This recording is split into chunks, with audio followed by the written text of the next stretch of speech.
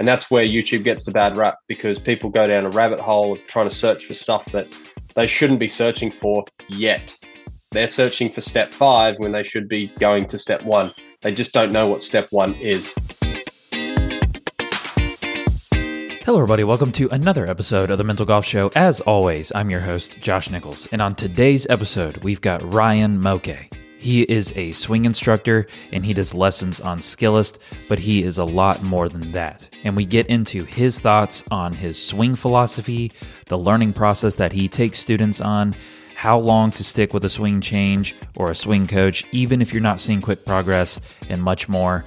This part 1 is less about mental game specific stuff and more about some helpful ways to think about swing progress and instruction, which I think is a key component to improvement. In part 2, we get into more mental game specific stuff, so stay tuned for that one. But before we get into this episode, I want to tell you about the custom weekly practice plan. You give me your stats or your assessment of your driving, approach shots, short game, and putting, and you tell me when you can typically practice, and I will hand build you a practice plan and send it to you in PDF form, as well as a customizable template with practice challenges. If you're interested in practicing better and practicing the way I did to get good enough to make it to the finals of a USGA championship, then you need a custom weekly practice plan. Go to joshnicholsgolf.com/practice-plan or go to the link in the show notes to learn more and purchase your practice plan. And if you feel like you need one-on-one work on your mental game, that's what I do. Yes, I host this podcast and I build practice plans, but my actual occupation is working with players all over the world on their golf psychology. If you like the Mental Golf Show and the topics that I cover with guests or in my Golf Thought Thursday episodes, this is the exact type of stuff that I work on with players. So if you'd like to take the next step to improve your mental game, then send an email to mentalgolfshow@gmail.com, or you can visit my website, joshnicholsgolf.com.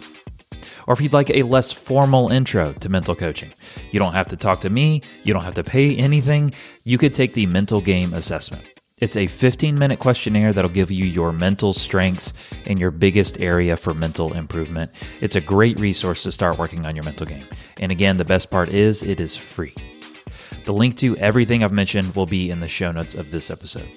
All right, let's learn some better ways to think about the swing and instruction from Ryan Mouque. I hope you enjoy.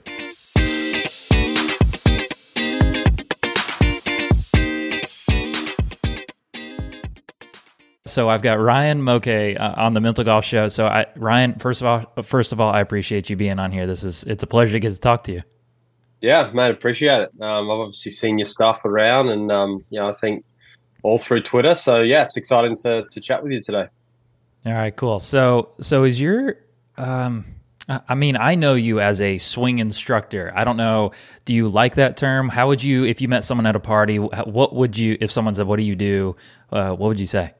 Yeah, I'm not sure if I like that term, because it just kind of puts us all into this one basket, right, of swing only. And I think, as we talk today about how my coaching is now kind of moving towards online, definitely lends itself towards a lot of swing instruction. But I still do a lot of chipping, still do a lot of putting, still talk with players about strategy, et cetera, et cetera. But look, I'm a golf coach that helps people improve their game at the end of the day. So whether that's through swing or whether that's through, all the other skills that golf has to offer. Yeah. Okay. So obviously doing stuff through Skillest, I think, is your primary source, at least what you make public on Twitter. It is, that's mostly swing, chipping, putting related stuff. But how often, I don't even know if this is something you even do, but do you ever talk on Skillest about strategy, mental related things that aren't like, hey, my swing is, I'm hitting big slices or something? Yeah, so I just literally hopped off a Zoom call with a player this morning, and we talk about a bunch of things. Like Zoom calls are great to get on with players. Obviously, it can be a live lesson. That's kind of what the majority use it for, but a lot of the times it's just two people like we are right now sitting together, and we're talking about what happened on the weekend, or we're talking about where we're going in the next couple of months. how to structure their winter programs, all that kind of stuff. So, yeah, there's definitely a lot of things you can do online. It's not just the golf swing, but what you might see me post might look like a lot of golf swing stuff, but obviously people love to see that stuff as well. So yeah, there's definitely more to it than that. So yeah. Good. So what's been your kind of journey? If you could, you're on an elevator with someone for 2 minutes. How would you describe, this is how I got to where I am today, sitting with me, scraping the bottom of the barrel? You must be really bored if you're with me. So what got you to this point? I think if we start from the start, I've always been really sporty, right? So even at school, I never really listened in class, couldn't be bothered with it. I just knew deep down that wasn't where I was going to go. So could do every sport under the sun, but focused on a sport called rugby league over in New Zealand, where I grew up. So it's kind of like rugby, but it's instead of just having unlimited tackles, it's you get 6 tackles, and then you kick it to the other end, and then the other team has 6 tackles. So I played that from about age 5 to about maybe 18, something like that. But when I was 16, I actually moved over to Australia. And similar to if players want to try and get on the PGA Tour for golf, they go over to the States. Whereas for me, it was Australia. This is the main sport here. So I went over there and look, I made all the rep teams I needed to. But one day I got my license. I've always played golf as a kid. My granddad got me into the game. And I just wanted to go play golf. So I had my license and all of a sudden I went to the golf course instead of training for footy, and that was it. And yeah, I took a bit of a year off after school. I kind of wanted to decide what I wanted to do, and I definitely knew I wanted to go down the golf path. Didn't know really how to, so took a year off and found the traineeship. So my first year of my traineeship, my first attempt, I didn't actually get in, didn't play well enough. So that was kind of one of those things in your life where you go, look, do I continue trying it or do I just try and go for another year? Do I get better? So I chose to get better, got in the next year, spent 3 years doing my traineeship, and like everyone, wanted to play. But I think deep down I knew I wasn't going to be good enough to play. So I quickly jumped on the coaching bandwagon and started going all in on that. Basically after, year 2 of my traineeship, I went all in on coaching. And it's just been a never-ending, pursuit of trying to become the best coach I can be. And yeah, I was at an in-person venue. I was at a golf club for 6 years, learning my trade and teaching juniors, teaching ladies, teaching beginners, teaching tour pros, all this kind of stuff. And I guess long story short, it's a big elevator, by the way, right? It's traveling up a few stories. It's a very tall building. Yeah, really tall, Burj Khalifa, right? So, so skip forward. Me and one of my tour players that I coach, we went to the States. And if you look on my Instagram, you'll see all the pictures of when I was there. And basically, I quit my in-person job. He wanted to try and make it on the PGA Tour. So we both said, look, I'll go. Well, we both kind of agreed. I'll go with you. I'll help you, I'll caddy for you during events. And in the off weeks, I'm going to go and visit the best coaches I can. So I was able to visit James Seekman, Dana Dahlquist, Chris Como, spent the day with him and Bryson. There's Tony Ruggiero. Yeah, I did a heap of his. I did 3 days with him in Miami in his Juice Sweepers camp. So met a ton of cool coaches, and then came back to Australia. Couldn't get an in-person job. No one was kind of hiring. All I wanted to really do was I kind of just said, look, I've got clients, but can I just bring them to your venue? I'll pay you a fee. Like I'm literally just bringing you in. Anyway, no one would let me in. So I gave Baden a call from Skillis and said, look, I've been on Skillis for quite a while, but never did anything with it. But let's give it a go. And a year later, mate, here we are. It's transformed my life. It's definitely got me thinking of different ways of coaching. I think it's made me a better coach as well because your communication has to be very, very good.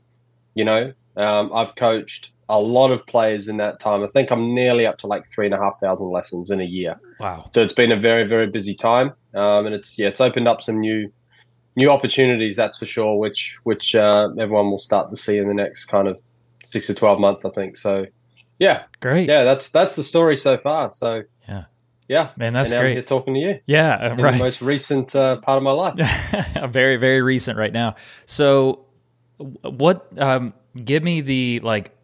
How long has it been since I think you called it traineeship? From then to now, how long has that stretch been? I finished my traineeship in 2015. So that was my final year. Got it. Yeah. So since 2016 to 2023, I've been coaching full time. Yep. Got out of the shop as quick as I could. I didn't want to be in a shop. Um, I don't really understand. It's probably the wrong word, but I just think if you want to put everything you've got into coaching, those 30 hours you spend in the shop, they can be spent doing coaching. You just got to get out of the shop. I know that it's a little bit more guaranteed money, but in my opinion, if you've got a bit of a gun to the head mentality and, hey, you've got those 30 hours aren't there anymore, make them work. You're going to make them work if you want to. Right. Yep. If you're put into that deep end, you're going to find a way to swim. Absolutely. So I'm vague on what lessons look like on something like Skillist.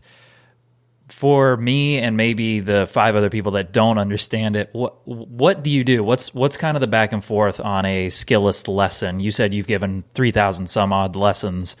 What do those 3,000 comprise of?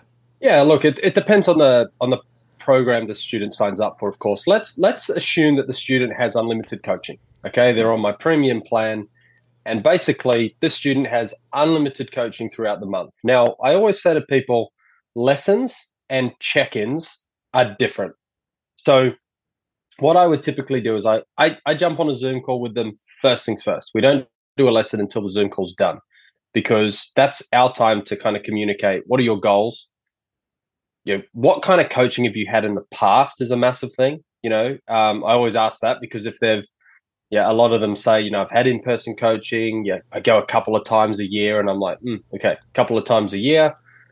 You're probably taking the lesson and then losing it 4 weeks later. So we have all these discussions, and then I say, look, send me your most recent 7-iron and driver swing down the line, face on. We get the camera angles correct, etc. That takes a bit of time, but from there, sure. Obviously during the call, I'm talking about, look, we're going to focus on the big things that we need to do. But once all that's been said, they will send their stuff through. I'll analyze it on the screen. So Skillist allow me to draw lines on the screen, do voiceovers, do comparisons, etc. And I'll analyze their golf swing and I'll say, look, here's the whole rundown of your swing. Here's why you do what you do. And here's where we're going to start because this here is causing this, this, and this. So if we can fix that up and that's good, we can then move on to the next step. And from there, I will go outside or inside if it's raining, whatever it might be, and I'll go and record myself personally doing the drill that I want them to do. In front of the pool? Now, from there, in front of the pool or in front of a brick wall. Sure. It doesn't really matter. That's where I've seen you, in front of the pool. Yeah, that bit of grass is getting a bit torn up. But from there, what I want them to be, like, let's say that they've got a setup issue. Let's just say that. Setups all over the place, grips all over the place, whatever it might be. I will then say to you, look, as soon as you can, send me a video. I don't want you hitting a ball. I don't care about a ball just yet. I want to see that you can do the setup that I'm asking you to do. Show me that. And I want them to send me a video of them getting into the setup, following the steps that I sent out to them. Now, that would be what I'd call a check-in, right? So it's not a lesson. It's me checking that they are doing what I asked and if they can do it. So let's say that they kind of do it 50% of the way there. It's kind of like, hey, mate, look, it's better, but we can still go a bit better, more. So I might analyze it again, put me up on the screen from my last lesson and say, look, see how I had my head a little bit more behind the golf ball at setup, or so my chest was tilted more away from the target. Can you send me a more exaggerated feeling of that? They'll send another one back. And this could be within a day, could be within 24 hours. Um, Sure. and that's how we're going to have constant communication. Because the biggest thing is if that was an in-person lesson and they took that lesson and they went away for 4 weeks or 8 weeks on their own and they went, hey, I've been working on my setup and I also been trying this right elbow thing, and it's like, okay, well, like I haven't seen you for 2 months, I haven't spoken to you for 2 months, I haven't been in control at all of what you do at home or at the range, and I know that golfers don't practice anywhere near like they should. So I kind of give them the information, they go away and potentially don't do it correctly, or do it correctly for a week or two, and then it just starts to wean off. So the online model allows us to always stay in communication. I never really go, more than 3 days without seeing a student swing a club, and that's how we can make these gains faster, more effectively, and have them stick. More importantly. Wow. Okay. So that's your premium thing, right? So that's the most exaggerated version of this. Like, we're talking constantly. So, man, that's thorough. That's I like. I mean, that's got to be the most, like, this is why you pay the big bucks is to get the most thorough coaching. Yeah, and I've got other packages. I've got the single lesson where someone can just get the lesson side of things, but and I've got my limited monthly option, which is 2 lessons a month, with the ability to kind of communicate with me, within the month. The only thing that those two don't allow is those check-in lessons, and that's the big thing. I always try and say this to people. I say, look, you're going to get a lesson off me, and then 2 weeks later or 3 weeks later, kind of again, whenever you would like the lesson, so it's a little bit out of my control, then you're going to send in your next swing, and we're going to kind of repeat the lesson to some degree. And I just pray that when you're on your own, you're doing it the correct way. And remember, you can't really send me an updated, swing just due to the fact that would be my premium plan. And yeah, so, but I've had success with players in all types of programs. One of my best successes was actually on the limited plan for about 6 months. He's now moved to premium, but yeah, he made tons of progress. So I've had guys do a free analysis with me who have sent me a swing 3 months later and said, Ryan, this is like, I haven't even taken a lesson. So they all work. Yeah. It just depends on the player. Right. And it sounds like it depends on what they do between the times. Absolutely. So you said players don't practice anywhere near like they should. How should players practice? Yeah, well, it's one of those things, right, where I think with golf instruction, once you get the information, and that information can come from anywhere, it can come from a coach, it can come from YouTube, it can come from Instagram. But what a lot of golfers do is they say, oh, I've watched that, I'm going to go try it on the range. And they just go straight into full swings. And the reality is the body has no idea how to swing that way yet. You've got to train it properly. So a lot of slow drills, a lot of pause swings, a lot of just, it's more so just an understanding in the brain. It's just like being in front of a mirror and going, hey, let me get into that setup position Ryan wants me to get in. Can I actually do it? Okay, man, that feels really weird. That feels to me like I'm setting up like a driver, but they've only moved that much, right? Mm-hmm. So those are the things that I'm really big on. I'm really big on, this just might be how my brain works, but I much prefer to understand something to its full extent first. Then it's so much easier to go to the range and go, right, that's the feel I had at home or whatever it might be. There's so much to do with practice. That's why I developed the video series I did to kind of teach everyone that. But yeah, so a lot of slow stuff and then slowly build the speed up. Then once you've built the speed up, slowly add pressure. Once you've added pressure, go out to the course and test it out there. Got it. Okay. I would assume this would be no, just the way that you're talking. But do you have a general philosophy that you try to get players towards, or is it completely custom per player? This is how your body works, or do you have like this is basically how I think everyone should swing? Where do you fall on that spectrum?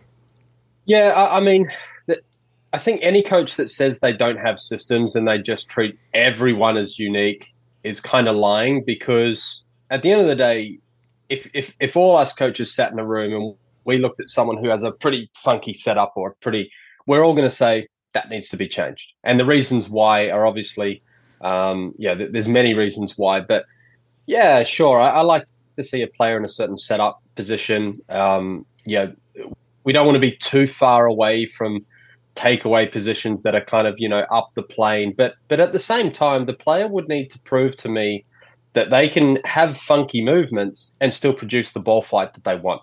That's the biggest thing here. I'm not going to touch a Matthew Wolf if Matthew Wolf can prove to me that he's going out hitting the shots he wants at the times that he wants and he's shooting the score that he wants. Obviously, Gankus, I'm assuming he's still working with him. They would know what his tendencies are and what they need to kind of look for. So it's always tough sometimes when you're looking at unique patterns.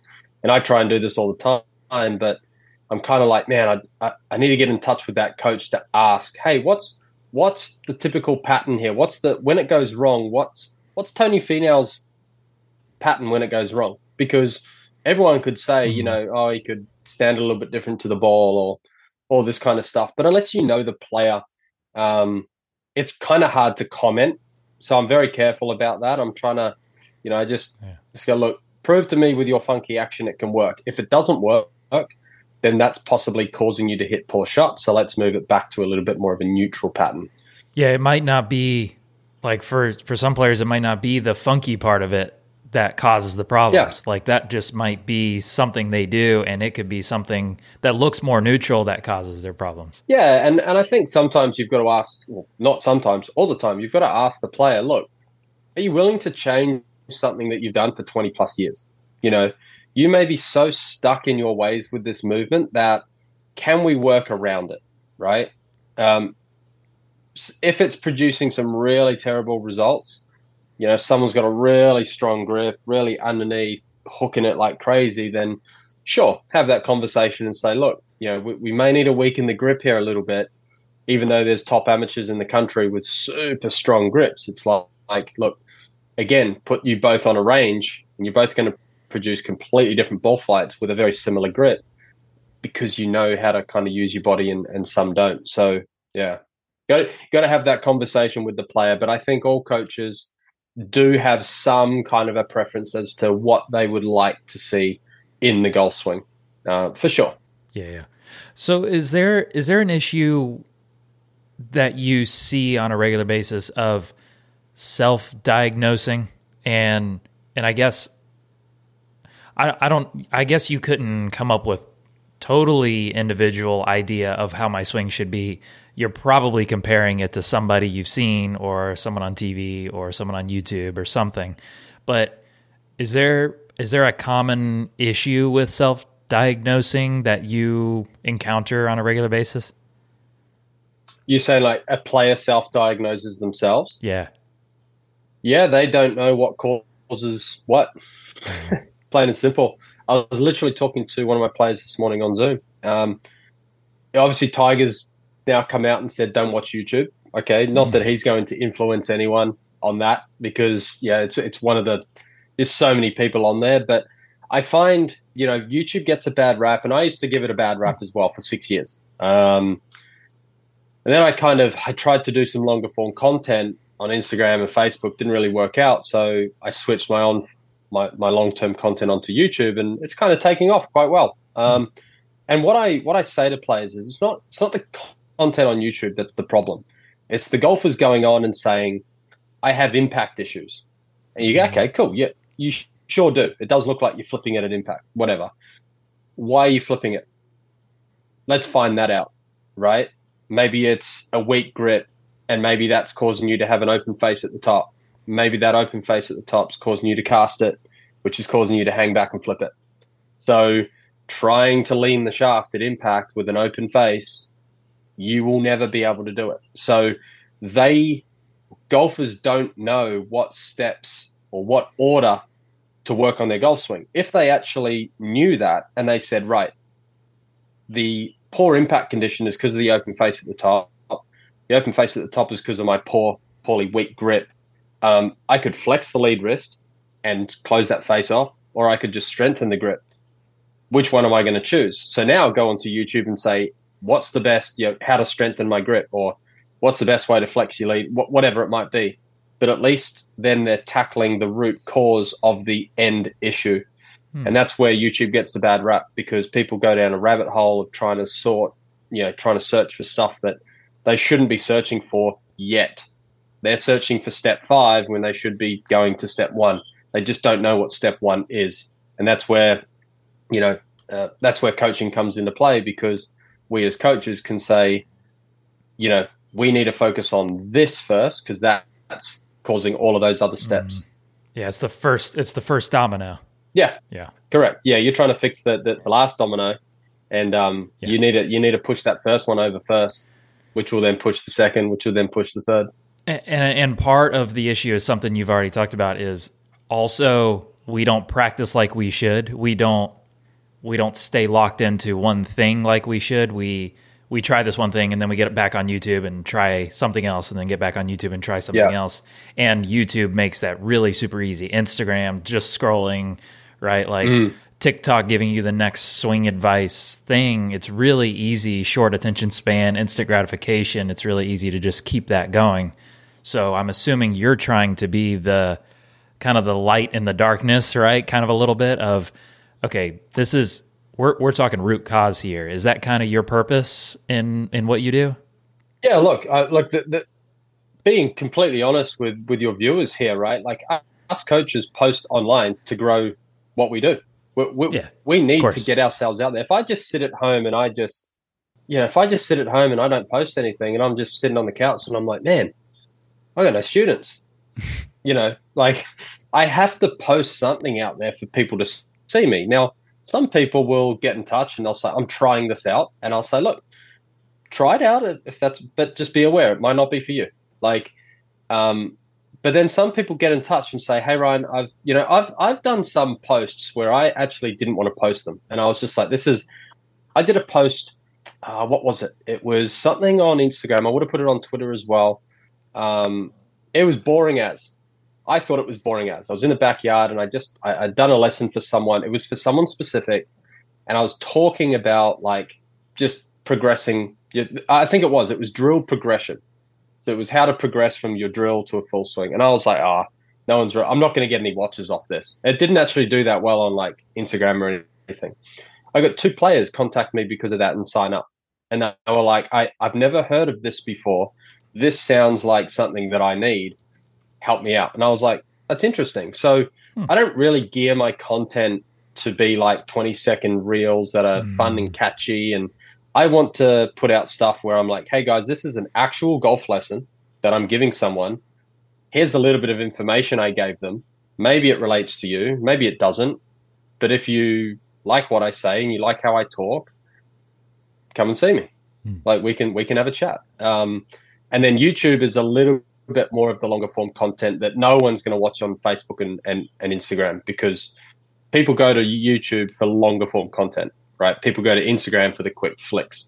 Once I get someone in the door, then we can have the discussion about root causes and all this kind of stuff. But I need to put out something, and every coach needs to put out something to show what we can do with you. Then you can choose to do what you want with that. But ultimately, it's, we have to market somehow. And that's the honest truth. And any coach that says, no, I'm just putting it out there to help golfers. We are putting it out there to help golfers, of course, but we also need to say, hey, I can help you achieve your goals. This is how I can do it. Yes. So, got it. Yeah. Something that came to mind as you were talking is sticking with one thing for a while. And again, the difficulty of scrolling Twitter, YouTube, Instagram is our tendency is not to stick with something.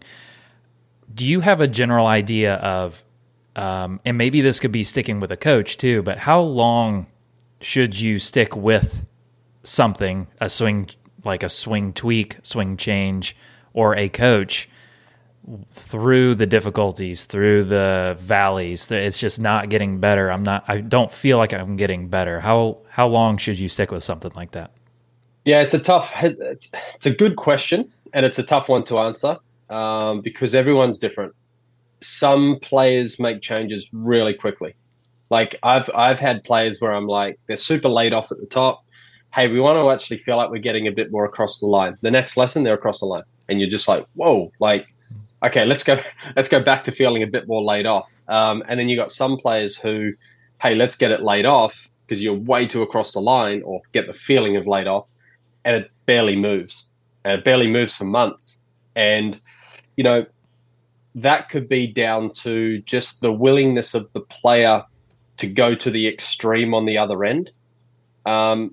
Maybe they're in season, maybe they're playing a lot of golf. So I always kind of, are you playing a lot of golf versus practicing? This is why I say winter's really good to kind of make some changes in your game. But yeah, it's a tough one. I would say you need to see some success for sure. I'll be flat out honest. I've had players sign up for a month and leave because they didn't see progress.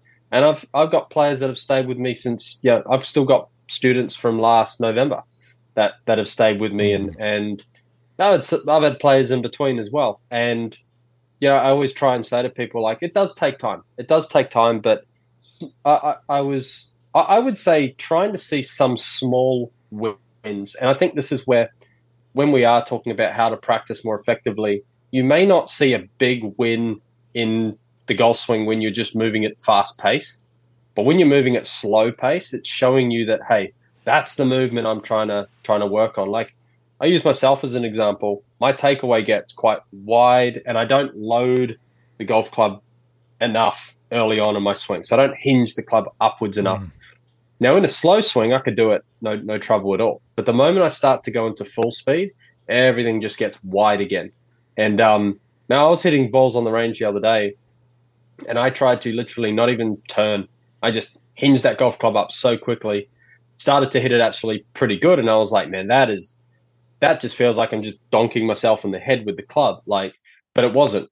Like, I could feel that it was different. And if I'm willing to, if a player's willing to go through that little bit of struggle in the, in the short term, I'll probably see some success. But if they're not exaggerating it enough, I feel like that's when we start to not see too much change. But look, it takes time.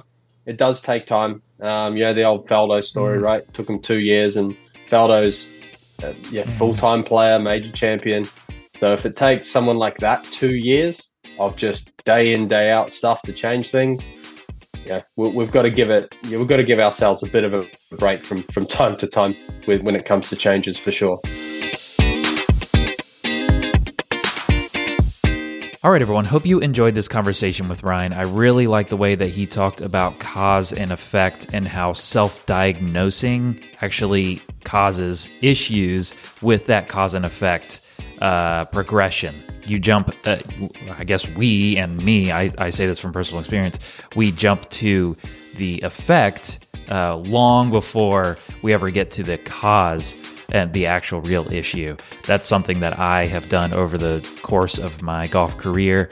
And when I actually threw in the towel and said, okay, forget about this self-diagnosing, it got so much better because my instructor helped me address the cause.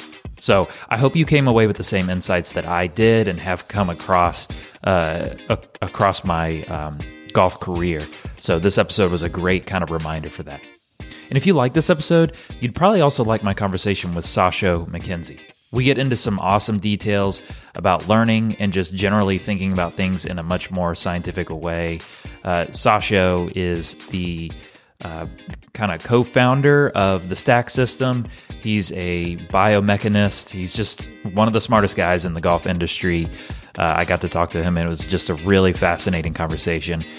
We talk about like the most important ways to actually improve your game, and how putting, you're better off looking up at the hole, and you're better off working on speed than actually like hitting it solid. And it was just really, really cool details.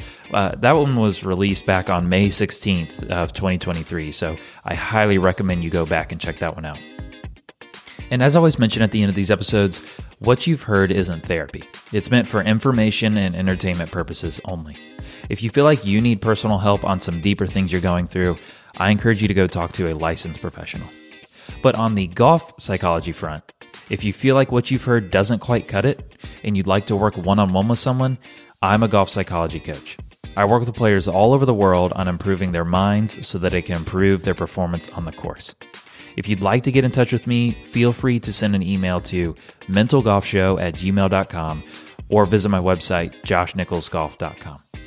And again, if you want to improve the quality of your practice and get the most out of your time, especially during the off season when time is even more limited, or you're in a simulator, or you just have one of those practice putting mats, you got to get the most out of that time. Even though it's limited and the time is limited, you can still get the most out of it. So let me hand build you a custom weekly practice plan. Go to joshnicholsgolf.com/practice-plan or go to the link in the show notes to learn more. I also encourage you to go take the mental game assessment. It's a free 15-minute questionnaire that'll give you your mental strengths and areas for improvement. The link to everything I've just mentioned will be in the show notes of this episode, along with Ryan Mouque's stuff.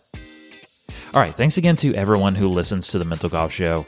Whether you're new here or you've been here since day one, I really appreciate the community that you have been a part of building. If you learned something on this episode, go subscribe and go leave a review on Apple Podcasts or Spotify. Maybe mention the biggest thing that you've learned listening to the podcast underneath your 5-star review. And I would love it if you shared this episode with a friend who always has something new to work on, or they found something online and they're just jumping from one swing tip to the next. They definitely need to think about it differently. Okay, thanks for listening to the Mental Golf Show. I'm Josh Nichols, and I will catch you guys next time.